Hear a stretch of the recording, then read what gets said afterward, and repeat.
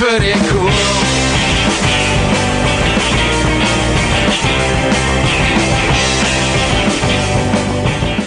Hi. Welcome to That's Pretty Cool, episode 2. Second episode, rolling at you into your ear holes from our mouth holes.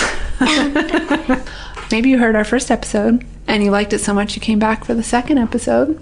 Yeah. If this is your first time hearing us, welcome. Yes. I'm Bija. I'm Jasper. And we're the duo behind That's Pretty Cool. Awesome. If you're new here, then go and check out our first episode. It's all about Halloween. Yeah, it's pretty good, even though it's probably close to Christmas right now. You can also find us on Instagram. That's Pretty Cool Podcast. We're on Facebook. And we have email. That's Pretty Cool Podcast at gmail.com. Send us a note. Tell us how much you love us. Or, just say hi. Or if you got a cool idea and you want to share it, you can do that too. Or if you want to collab. Totally. We can do that. That would be really fun. Don't forget to like us, review us. Subscribe. On whatever platform you listen to. The other thing you can do is share. Good times. Good times. Yeah, we're all about having fun. All right. So this episode, we're going to talk about the Chapman Swifts, tiny little birds that flock by the thousands. It's going to be great. So, sit back, relax, enjoy, and here's the episode.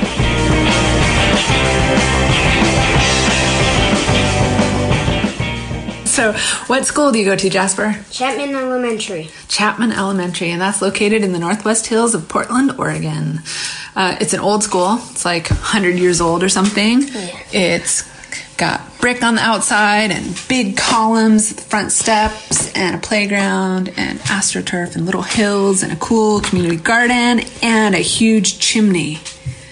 And every September, Chapman becomes the coolest place to visit in the evenings because of the Chapman Swifts. The Chapman Swifts. Those are tiny little birds that flock to the school on their migration from southern Alaska, and they go all the way down to northern Venezuela. But every year during that migration, they make a pit stop here in Portland, and they roost in that massive chimney that is located outside of Chapman Elementary School. Pretty cool. Yeah. Really neat.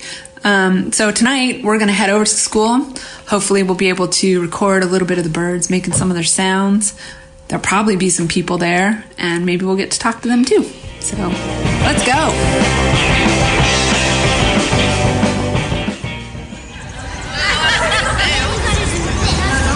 All right, it's about 6 o'clock, and Jasper and I are sitting on the Steve Brand Field outside of Chapman Elementary School, right below the giant chimney. And there are swifts in the sky. Yeah, yeah. They look like tiny black dots just moving around. You can hear them, though. Yeah, they look like arrows.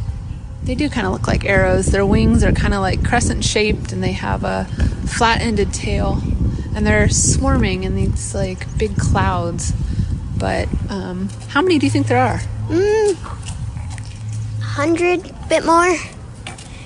I mean, a lot does look like a little, though. It's true. I have a hard time estimating how many there are. I just can't tell.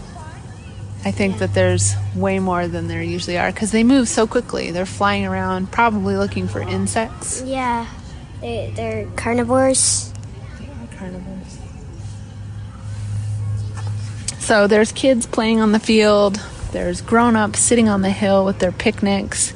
And it's not very crowded tonight. I think the gray weather is keeping a lot of people away. We were here a couple weeks ago, and it was packed. The whole field is covered. There are people lined up on the playground and the tennis courts and stuff, but the rain keeps them away. So up on the hill, there's an Audubon Society table, and some volunteers are talking to people, telling facts about swifts. So we're going to go check it out, and here it is. My name is Lindsay, and I'm a volunteer with Portland Audubon.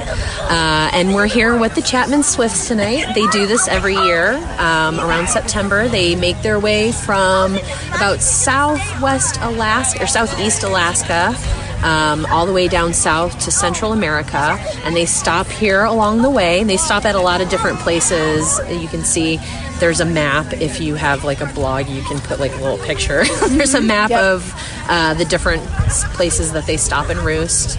They usually stay just a few days. We don't know exactly how long they stay, and we don't know how many times they come back, really. But they just keep going, and there are a lot of them. How many have there been this year? So it's been variable. Just this year has been atypical because there has been so much rain. So on rainy nights, a lot of times they won't roost. A lot of them won't roost in the chimney. They'll fly off to Forest Park. And on those nights, we're not out here counting either. So I think there's been a high of maybe 9,000. I don't know. Last year there was around 13,000. That's a lot. That was a lot. This is my first Swift Watch year. I mean, I've been here to see them, but my first time volunteering. So how do you count them? Like, to me, it's just like tons of little dots flying everywhere. Right, yeah. So we have usually two people sitting over there, and they have binoculars, and one of them is looking into the chimney, and they're watching, and every 10 that goes in, they click. So they have to kind of pay attention to how many are going in and how many are coming out as well, because they also come out. So they have to be pretty good at it. I feel like they get pretty good at it, though. So it's usually an approximation, but they are pretty good at it. That's awesome. Yeah. The other cool thing that we learned about them is that when they go into the chimney, and we'll have a picture of this chimney on our Instagram page, but they latch onto the sides of the chimney with their little claws. Yeah, and they have tail spikes. Right. And the tail spikes latch into the chimney. It's pretty wild. I never would have imagined a bird would have tail spines. Yeah, we might have that picture too. Whoa, look at all this. The airplane flying overhead seems to have agitated them, and there's so many right now, just kind of flying everywhere. What's happening? The other thing we got to see, the Audubon Society table for the Swift Watch, they had all these cool things on the table. They had some actual taxidermied versions of the birds and stuff, but they also had nests. Yeah, and the nests, they're made out of swift spit and sticks and twigs, but to attach to them, they use swift spit. It's kind of gross. But there's that famous soup that you can get that's made with sparrow spit or something.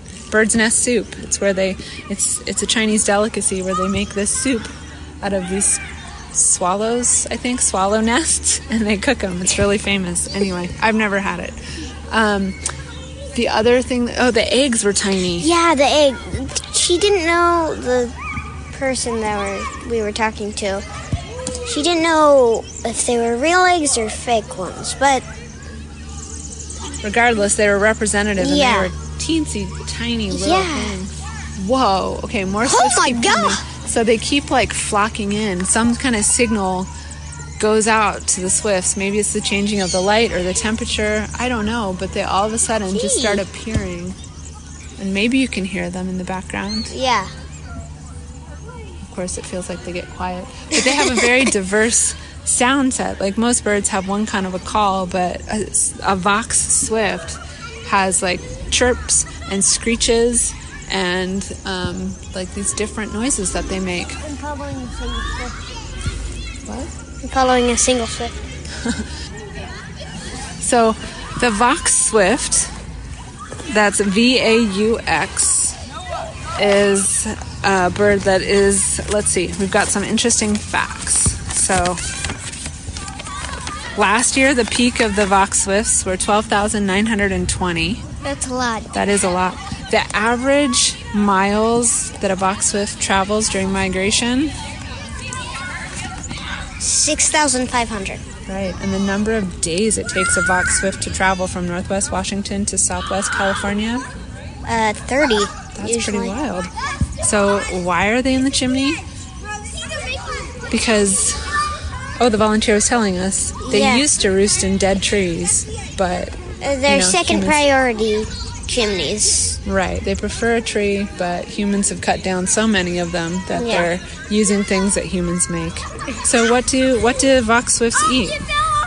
Spiders, ants, moths, and flies. And other flying insects. So that was pretty cool. All the Swifts and that.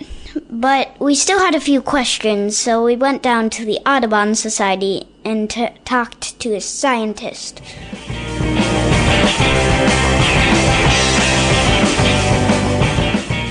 Can you tell us your name and a little bit about what you do for the Audubon Society? Yeah, my name is Joe Liebezeit. I'm the staff scientist and avian conservation manager for Portland Audubon.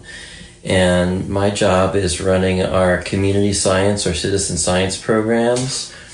We have about 12 different projects, and it's a way to get people that are amateur biologists or naturalists to help contribute to science, to help inform our policy and conservation work. And I also run our coastal marine program to try to do conservation work on Oregon's coast. Why are they called Vox Swifts? Voxes Swift are named after a person whose last name was Vox. I don't know much about his background, but some people say Vos Swift, but it's actually pronounced Voxes because that's the way he pronounced his name. I was one of the ones that called it Vos Swifts because I have a French background. Okay, yeah. That's probably the right way to do it. Can you tell us about them? Yeah, Voxes Swifts are a type of songbird, and songbirds are a group of birds that are one of the most successful group of birds in the world. Over the 10,000 or so species of birds that there are in the world, more than half of them are songbirds, swifts are actually related to hummingbirds. Did you know that? Did not know that. Yeah, that's one of their closest relatives. And swifts are known for their ability to just do everything while they're flying. So they eat while they're on the wing, a lot like a swallow. Swallows are very similar birds. They eat insects that are flying, are called aerial insects. And so when you see them out during the daytime, they're usually flying around catching insects.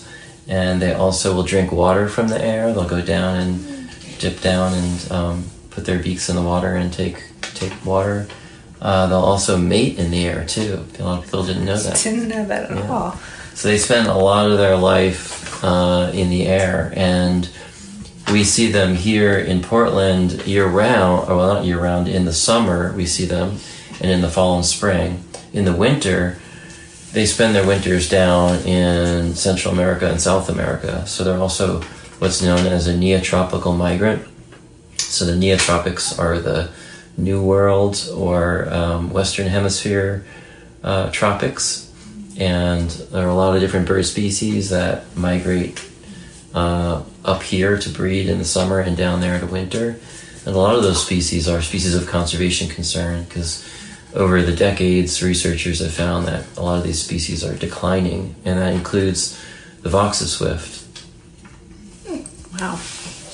Yeah. Do hummingbirds migrate too? So if they're Hummingbirds migrate too, but not all of them do. The Anna's hummingbird, which is one of the most common species around here, they actually are a resident. They don't. They won't move around. But then there's one that comes to our feeder. Oh yeah, they're a real common feeder bird.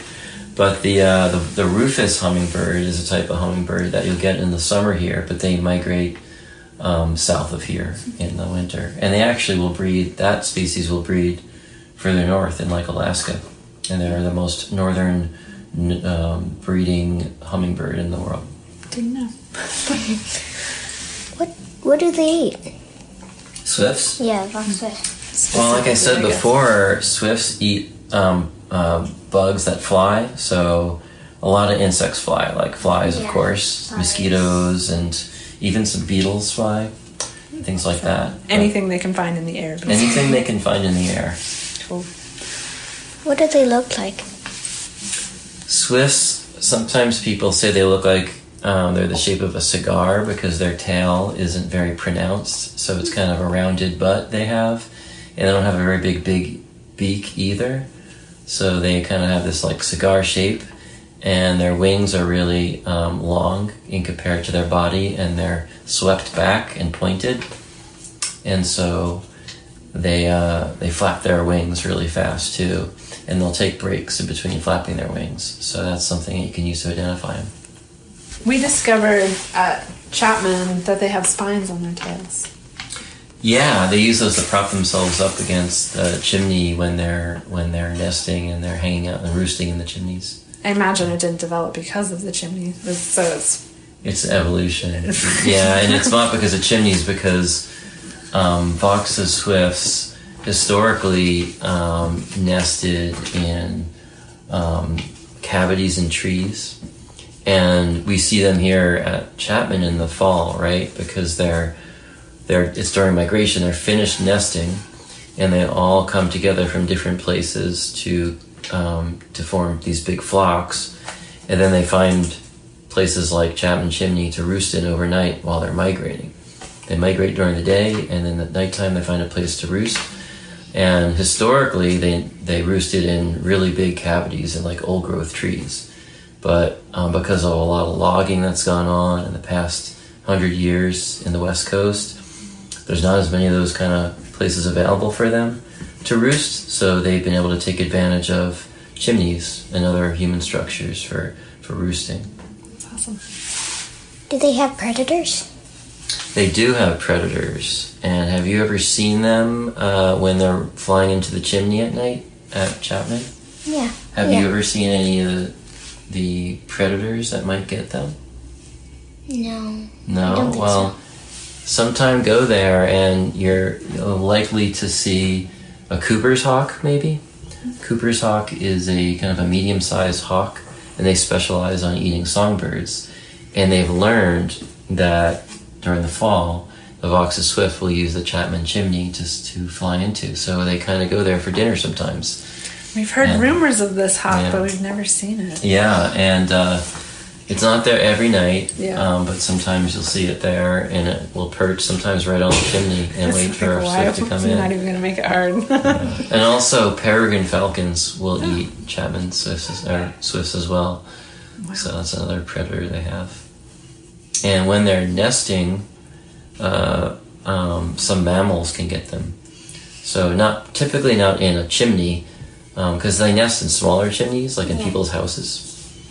But like I said before, there were people around, before there were white people around living in North America. They nested in smaller cavities, and things like raccoons and squirrels and animals like that can get in cavities. And if they're nesting and the chicks are helpless and not able to fly, they can get eaten by predators like that. How did they know to find formation? That's something that a lot of people are studying and don't really know for sure. And I don't know if they know how they fly together in formation. They just do it. It's just the same way that lots of animals kind of flock together or herd together. And the reason they do it, there's lots of different theories, but some people think it's to avoid predators, because if you have a large group of animals together, they can either keep their eye out more effectively for predators that are nearby. So many eyes theory, they call it, or many eyes hypothesis. And they can also mob predators more easily. If there's a lot of animals, a lot of birds around, if there's a predator around, sometimes they'll dive at it and scare it away. Crows are known to do that a lot. I've seen crows do that. Would swifts do that too? Swifts will go after predators too. Interesting. So that's part of the reason why they flock together. Yeah. Why do you count swifts? We count swifts because we want to get an idea of their population, and so we count the swifts at the Chapman Chimney, which has the most swifts that have been recorded, as far as I know, in the Northwest during fall migration, and there's a network of different volunteers that count the swifts as they go into the chimney all along the West Coast, and they get submitted to a central database, and that's used to help track the population trend of the species. So do you track them as they go south, and you watch the population like grow or swell or stay the same? Yeah, it's more of a trend of the birds. Because one thing is we know how many birds go in there on a given night, but we don't know how many of those birds are the same birds from a previous night. Right. So, but over time, if we know for a month period about how many birds have stayed there, and we see any kind of change in that, it gives us an indication of how the population's doing. Gotcha. So, how many birds go on the migration, like in one migration? I can't remember off the top of my head what the global population estimate is for that species, but I know that on any given night, we've had as many as, I think, 15,000 birds that have stayed in the chimney on one night. And so when they're migrating, they don't all migrate in one night, right? So some birds get an early start, some birds are a little bit later. And so, without knowing individual birds, a lot of biologists will put a color marker on a bird, like a ring around their leg. And I don't know how many people have done that with Vox's swifts, but that would be the best way to know how fast birds are moving from one place to another. Another way to do it would be to put a radio tracking device on the bird to see how fast they're moving down. Mm-hmm. But it's hard on small birds because small birds can only take so much weight on their body, and we don't want to harm the birds as they're migrating down. But we do know that they probably stay in an area for at least for anywhere from a couple of nights to even as long as a week or more, and that depends on how much fat they put on their body because they're constantly eating food during the day, mm-hmm. and they put that energy in their body as fat stores, and then if they don't have a lot of fat storage on their body, a lot of extra energy they can expend while they're migrating, they might have to stay in an area longer to forage before they can move to the next area. Gotcha. I guess I never really thought about it, that it's like different groups of birds, and it totally makes sense when I stop and think about it, but for whatever reason I'm just like, oh, it's the swifts, they're here, they're hanging out. yeah. How far does a Vox swift fly? They fly, if you take their whole migration, they can breed as far north as British Columbia up into Canada and make their way all the way down to like Venezuela. So, and it could take them, a week or more to get from BC to Venezuela, which is pretty amazing for a really tiny bird that's only a few grams. Right, so only a week. But I don't know how much information there's out there on how long their hops are from one stopover point to another. Mm-hmm. So I would think that in one day they can migrate several hundred miles if they needed to or wanted to between stopover points. That's impressive. Or do they roost at Chapman Elementary? Yeah, so the Vox's swift during the fall migration, they can cluster in these big numbers. That's because they finish nesting and they're starting their migration. And like I mentioned before, they will form these big groups to, evade predators and to travel together. And so for some reason, the Chapman Chimney is an ideal location for them to go to roost in there in large numbers. And we don't really know exactly why, but it probably has to do with the size of the chimney. It can fit a fair amount of birds. Other chimneys are smaller, so not as many can fit in there. Could also be with the location in relation to other features in the landscape, like Forest Park isn't too far away, mm-hmm. or maybe it's at a certain point in their migration where it's a good place for them to stop for the night.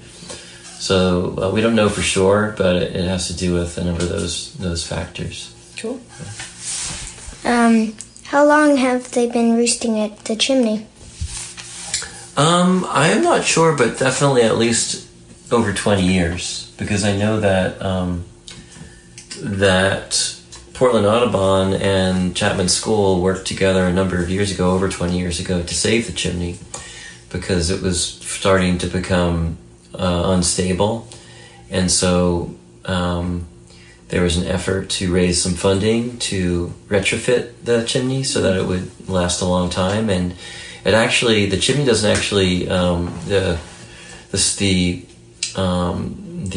heater is no longer connected to the chimney, so it's there just for the birds right now. That's pretty cool. And that's one thing that other people around the country and Canada can do to help this bird that's experiencing conservation issues right now. Since we've taken a lot of their habitat in the form of big trees, one thing we can do is try to leave some big chimneys for them that we know that they use during the migration. And so I think it's a success story at Chapman, and how they were thinking about removing that chimney but kept it just for the birds. Mm-hmm. And I think it's a success story for a lot of reasons, because it helps the birds. It's a place where people in the city can connect with nature. We've had as many as 3,000 people on a given night going there just to watch the birds, just to watch that spectacle of we call it the swift tornado as they go into the chimney. And so I think there's a lot of benefit from saving birds, not just for the birds, but for people too. It's awesome. Do birds die in there? What happens to the chimney? That's a good question. Birds do sometimes die in there, and we find them because I actually put a temperature logger in the chimney at the beginning of the fall migration. So in late August, before the birds roost in there, I get a couple pieces of PVC pipe, I attach them together, and I put a little temperature logger on there that takes readings every 20 minutes. And we're actually going to be removing them from the chimney pretty soon because migration's almost over. And that gives us an idea of another factor of what the birds might be responding to in terms of using the chimney.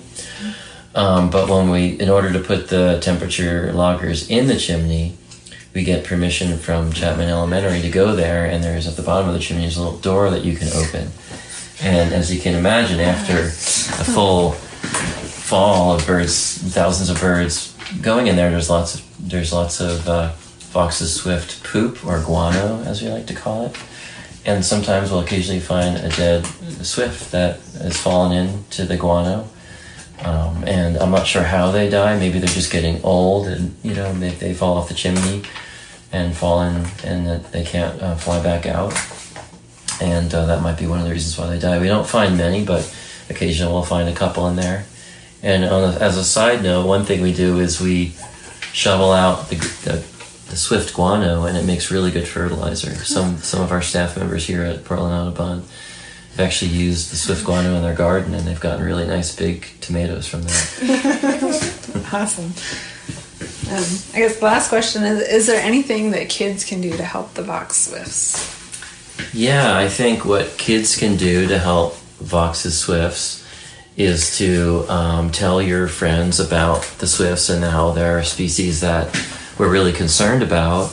And you can let them know that every fall you can see swifts migrating, and you can go to Chapman Elementary. And when you get a little bit older, maybe when you're 12 or 13, or maybe even 10, you can help with the swift counts. And we do that every night. We try to do it every night during the months of September every year.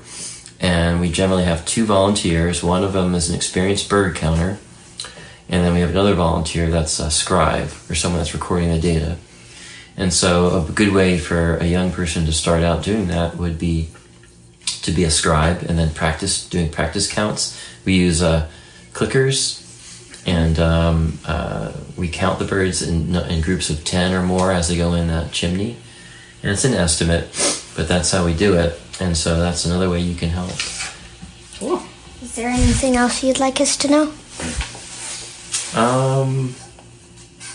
I think I covered. That's pretty in depth. Yeah. Yeah. Thank you for taking the time. Yeah, no problem.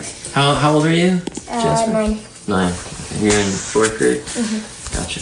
Cool. Is this you getting any credit for this, or is this for fun? For fun. Cool.